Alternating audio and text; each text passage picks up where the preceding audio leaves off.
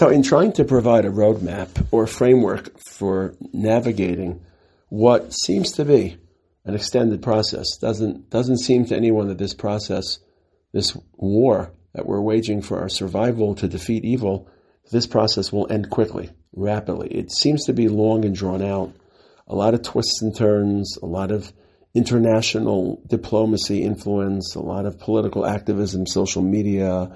There's a lot happening, a lot to uncork and a lot to unzip with this long war. So I've been trying to provide some framework. So one framework I'm trying to provide is we're saying Tehillim on a daily basis. Let's focus on the 13, 14 prakim that most directly speak about defeating our enemies, and in particular, a pasuk here, a pasuk there, just to help streamline the process rather than reciting lip service 13 or 2 or 3 prakim a day, shir amalos, to think each time, each couple of days about a particular pasuk that resonates. The second series I'm trying to develop is believing in nisim, in miracles. We know that we need an ace. We hope and we pray that we're at the stage where Hashem will provide nisim, whether they're overt nisim or covert and concealed nisim. And to ask for nisim in an honest way, we have to believe in the capacity for nisim and miracles. And the way we believe in nisim is by revisiting past nisim, being somech geula to our tefillah. This is the third series that I'd like to begin to explore. And it's the hardest one to explore because there's really no Masorah. There's a Masorah of Nisim, obviously, Tanakh, Chazal. There's a Masorah of Tehillim, the Psukim themselves, and Mefarshim, and Midrashim. There's no Masorah for what war means to a Jew, what war means to a religious Jew. We didn't fight wars for 2,000 years. We obviously, this is we could call this our fourth major war since we've returned to our homeland and to the front stage of history. But we're so busy, as we should be, with the logistics of the war and the davening and the chesed. What is war? Now, this is a very, very hard and delicate topic. It's hard because there's no Masorah. It's delicate because to speak dispassionately about the role of war, and each war is different, and most concerningly, war is hard, it's terrible, it's horrific, people die, innocent people die. We hope and daven with every fiber of our being to HaKadosh Baruch Hu that no more Yidden will die. We hope that no more non-combatants will die, as opposed to Hamas Yimach Shemam, who deserve to be eliminated every time. And I'll just say it now, because it was remembered an hour ago, Hodu Ladunai Kitov Kili Alam Chazdo, another Hamas officer was eliminated. These subhuman beasts, these barbaric animals, do not belong on this earth. We should exert absolutely no sympathy for them. Zero. These people have signed their death warrant, as everyone, I'm sure, with any degree of moral clarity understands. But what does war mean in general? What are the larger forces? So it's an exploration for me. It's an exploratory process for me. I'm going to start with the easiest, not the easiest, but the most concrete. And that's Rav Kook. Rav Kook in 1921 published probably his foundational sefer known as Orot. Very, very controversial. You could say this is what ignited much of the opposition and the controversy, specifically from the Haredi world against Rav Kook's writings. Without getting into the history right now, it's not what interests me right now. It's a collection of different little short paragraphs on Eretz Yisrael, on the rise of the Jewish people, on secularism, on the relationship between physical experience and spiritual experience.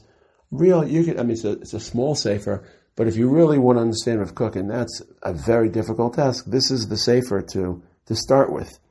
Now, in the sefer called Orot, he has a section called Milchama, or sometimes it's called Orot HaMilchama. And he's writing about the First World War. It's 1921. So a lot of it is very, very context-specific, but a lot of it can be generalized and thought about. But 3 words of caution, if you're not a Rav Kook expert, you're not someone that has a lot of seasoning and experience in Rav Kook. Number 1, he writes a lot about metaphysics. I speak a lot about metaphysics. Namely, there are forces that dictate human experience, historical experience, that can't be traced with sociological, political, rational eyes. There are larger forces that take place in our world that shape human behavior, such as anti-Semitism. I've spoken about it before. And it's legitimate to ask, where does anti-Semitism come from? And it's legitimate to try to trace a metaphysical root, the jealousy of Jews. Now, if you interviewed one of these Hamasim Achshemam terrorists, they won't quote the Gemara, they won't quote the metaphysical forces, but those forces are very much subliminal and subconscious within human identity. That's what Cook writes about a lot, so it's not something you ask yourself, how does he know this, and how can you prove this, and it's not what's happening in the headlines, it's not what he's writing on a different plane.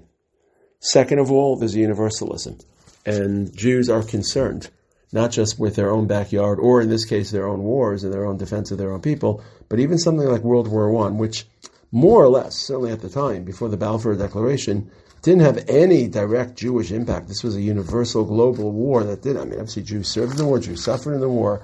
Eastern European Jews were constantly on the run from the Germans and the Russian Bolsheviks. It was a constant back and forth, but it certainly, you cannot in any way say that this was predominantly a Jewish event, yet this has ramifications for history and for Jewish history.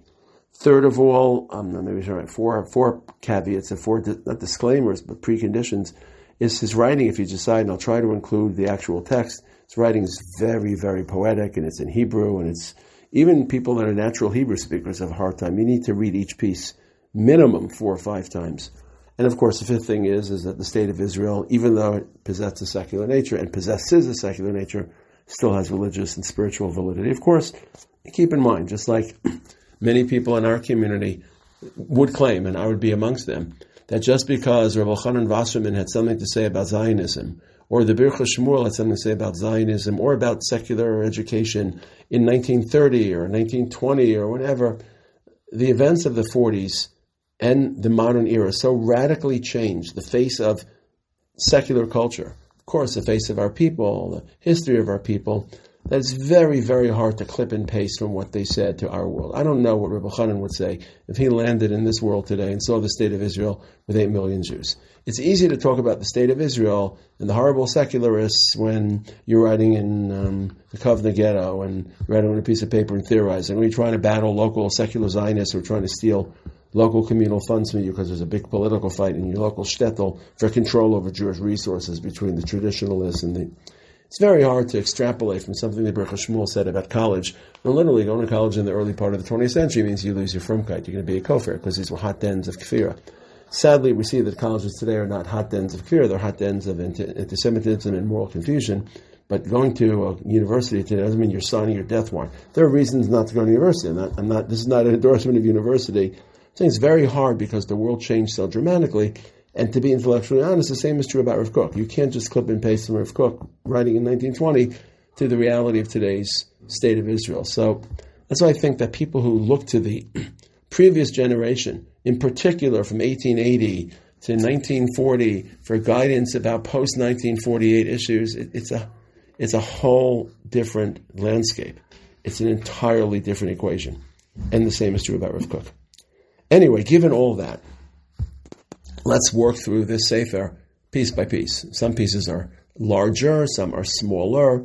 I'll try to work piece by piece for about 10 pieces, so this series will unfold over those 10 pieces, and I'll try to bring in other parallel ideas. In his first piece, he makes the following 3 bold statements. And again, he's working off of World War I, which, by the way, if you just look at it from an outsider's perspective, was far more transformational to human consciousness in World War II. Said otherwise, World War II can be legitimately dubbed as the sequel or World War I Part 2. That's why it's called World War II. It was the leftovers. There was issues that were left unresolved. There were tensions that were triggered by the seemingly asymmetrical Versailles Treaty, which subjugated the Germans, inner tensions in Italy, Japan's colonial. But these were very, very much layovers from World War I. And in terms of shifting people out of the early modern period into the new modern period, World War I was far, far more pivotal. Anyway, I'll try to read just a few lines. Number 1, and I'll start from the beginning. Kishayesh, this is taken from Rav Kook. Kishayesh milchama gedola be'olam. When there's a big war, even if it's not a Jewish war, misorer koach Mashiach, mitorer koach Mashiach. Every large wars, not little skirmishes, but large global events. We're going through a global event. These large global events must have historical/messianic connotations or potential. Hashem would not allow wars just to rage and hundreds and thousands. There is some historical impact, and of course, being that the Jews are the funnel of history, through their experience, all of history streams, and there must be some Jewish impact. And of course, for Jews, the trajectory, the timeline of history is yielding a messianic endpoint. So, Kishiyesh milchama gedola ba'olam mitorer koach Mashiach. Okay. Number 2, Harishaim nichadim min holam, v'holam mitbasem. Evil is eliminated through wars, and the world becomes cleansed. So not only does it have messianic potential, but it continues the purging of evil, of moral and religious evil. Now I'm just skipping a few lines. The achar kach kitoma milchama, once this process is concluded, mitchadesh olam beruach chadash. There's a new spirit that descends upon this world. V'ragli Mashiach mitgalim bioter. And of course, this new spirit advances history, advances the vanguard of history, the Jewish people, and therefore leads to messianic potential.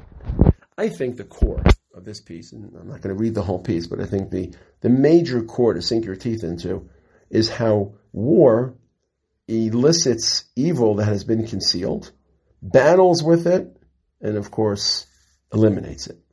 So again, war is not just a decision of monarchs and of generals and of dictators. War happens where there is moral rot, moral decay, religious energy. There's something wrong, and it just remains suppressed and suppressed and suppressed, and at a certain point, it just explodes in a fury of war. Evil explodes, and hopefully, again, we don't know all the answers, but hopefully part of the war is to defeat that evil. Sometimes it's obvious. So one of the accumulating evils that occurred in the, let's say, pre-World War II era, let's say, it was racism and Nazism and fascism, and World War II defeated that and hopefully led to the defeat of communism subsequently. 50, 60 years in world history is just the bat of an eyelash. But even if it's not to defeat it, it lets out, like you're letting out some pus or something that infects the body. You just bore a hole in the skin and all that pus comes out and the body is cleansed. And the war is a cleansing. And again, this is what I said before, to use terms that it's cleansing and it's progressional and it advances the human condition by letting this evil out at the cost of millions of lives. And that's the tragedy. You never want ideology to sugarcoat or to rose paint human suffering, to create rose-colored lenses or rose-tinted lenses.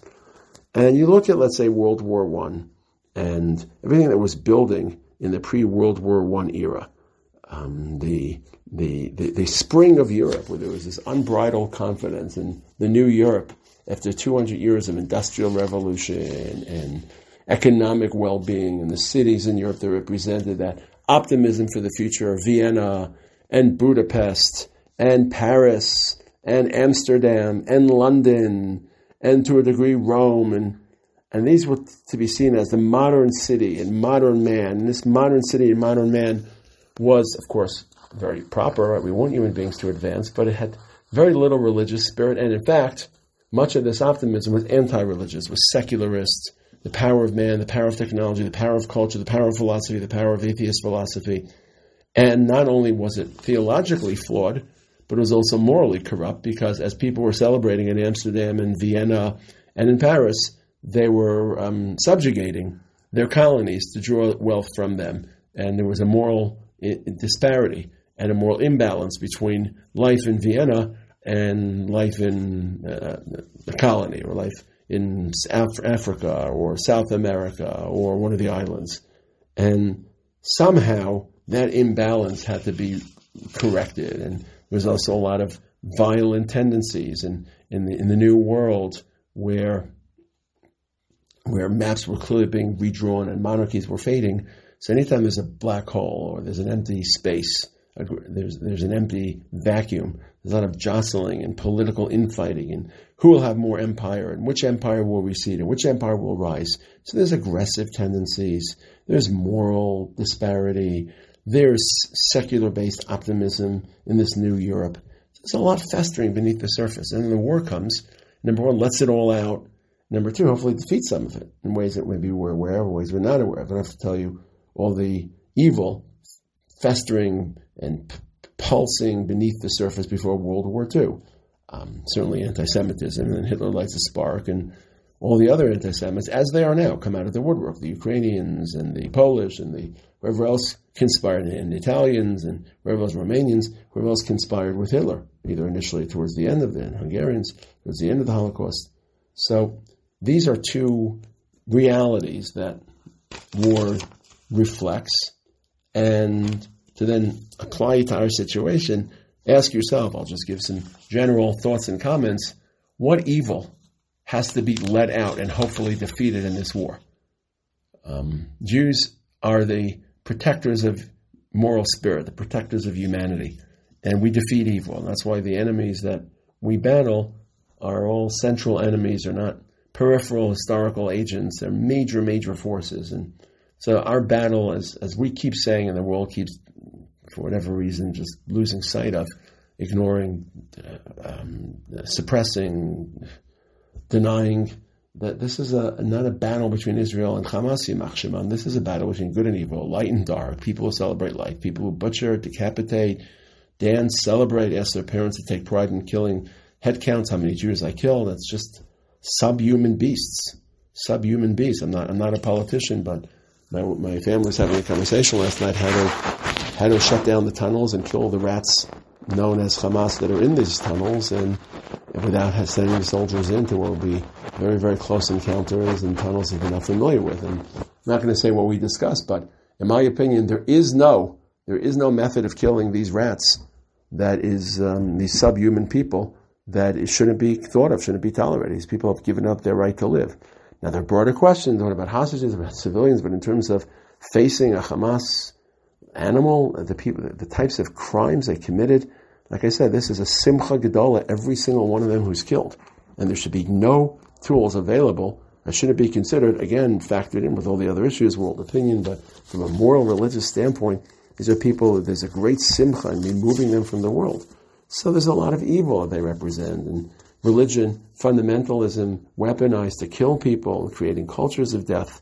In the broader sense, as we've seen, anti-Semitism is lying beneath the surface and has been growing, and 2023 feels a lot like 1943, as shocked as many people are. I'm not shocked. It's aided by moral relativism, the loss of any absolute values.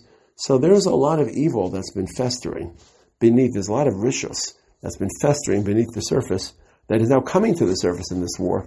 And the war is letting it get out there, and people of moral spirit are able to see it and condemn it, and hopefully at a literal level, with Hashem's help, our defeat of our enemies in this war will in some way defeat the threat of these warped and distorted ideas and advance moral history, and of course advances towards redemption, and we call redemption Mashiach.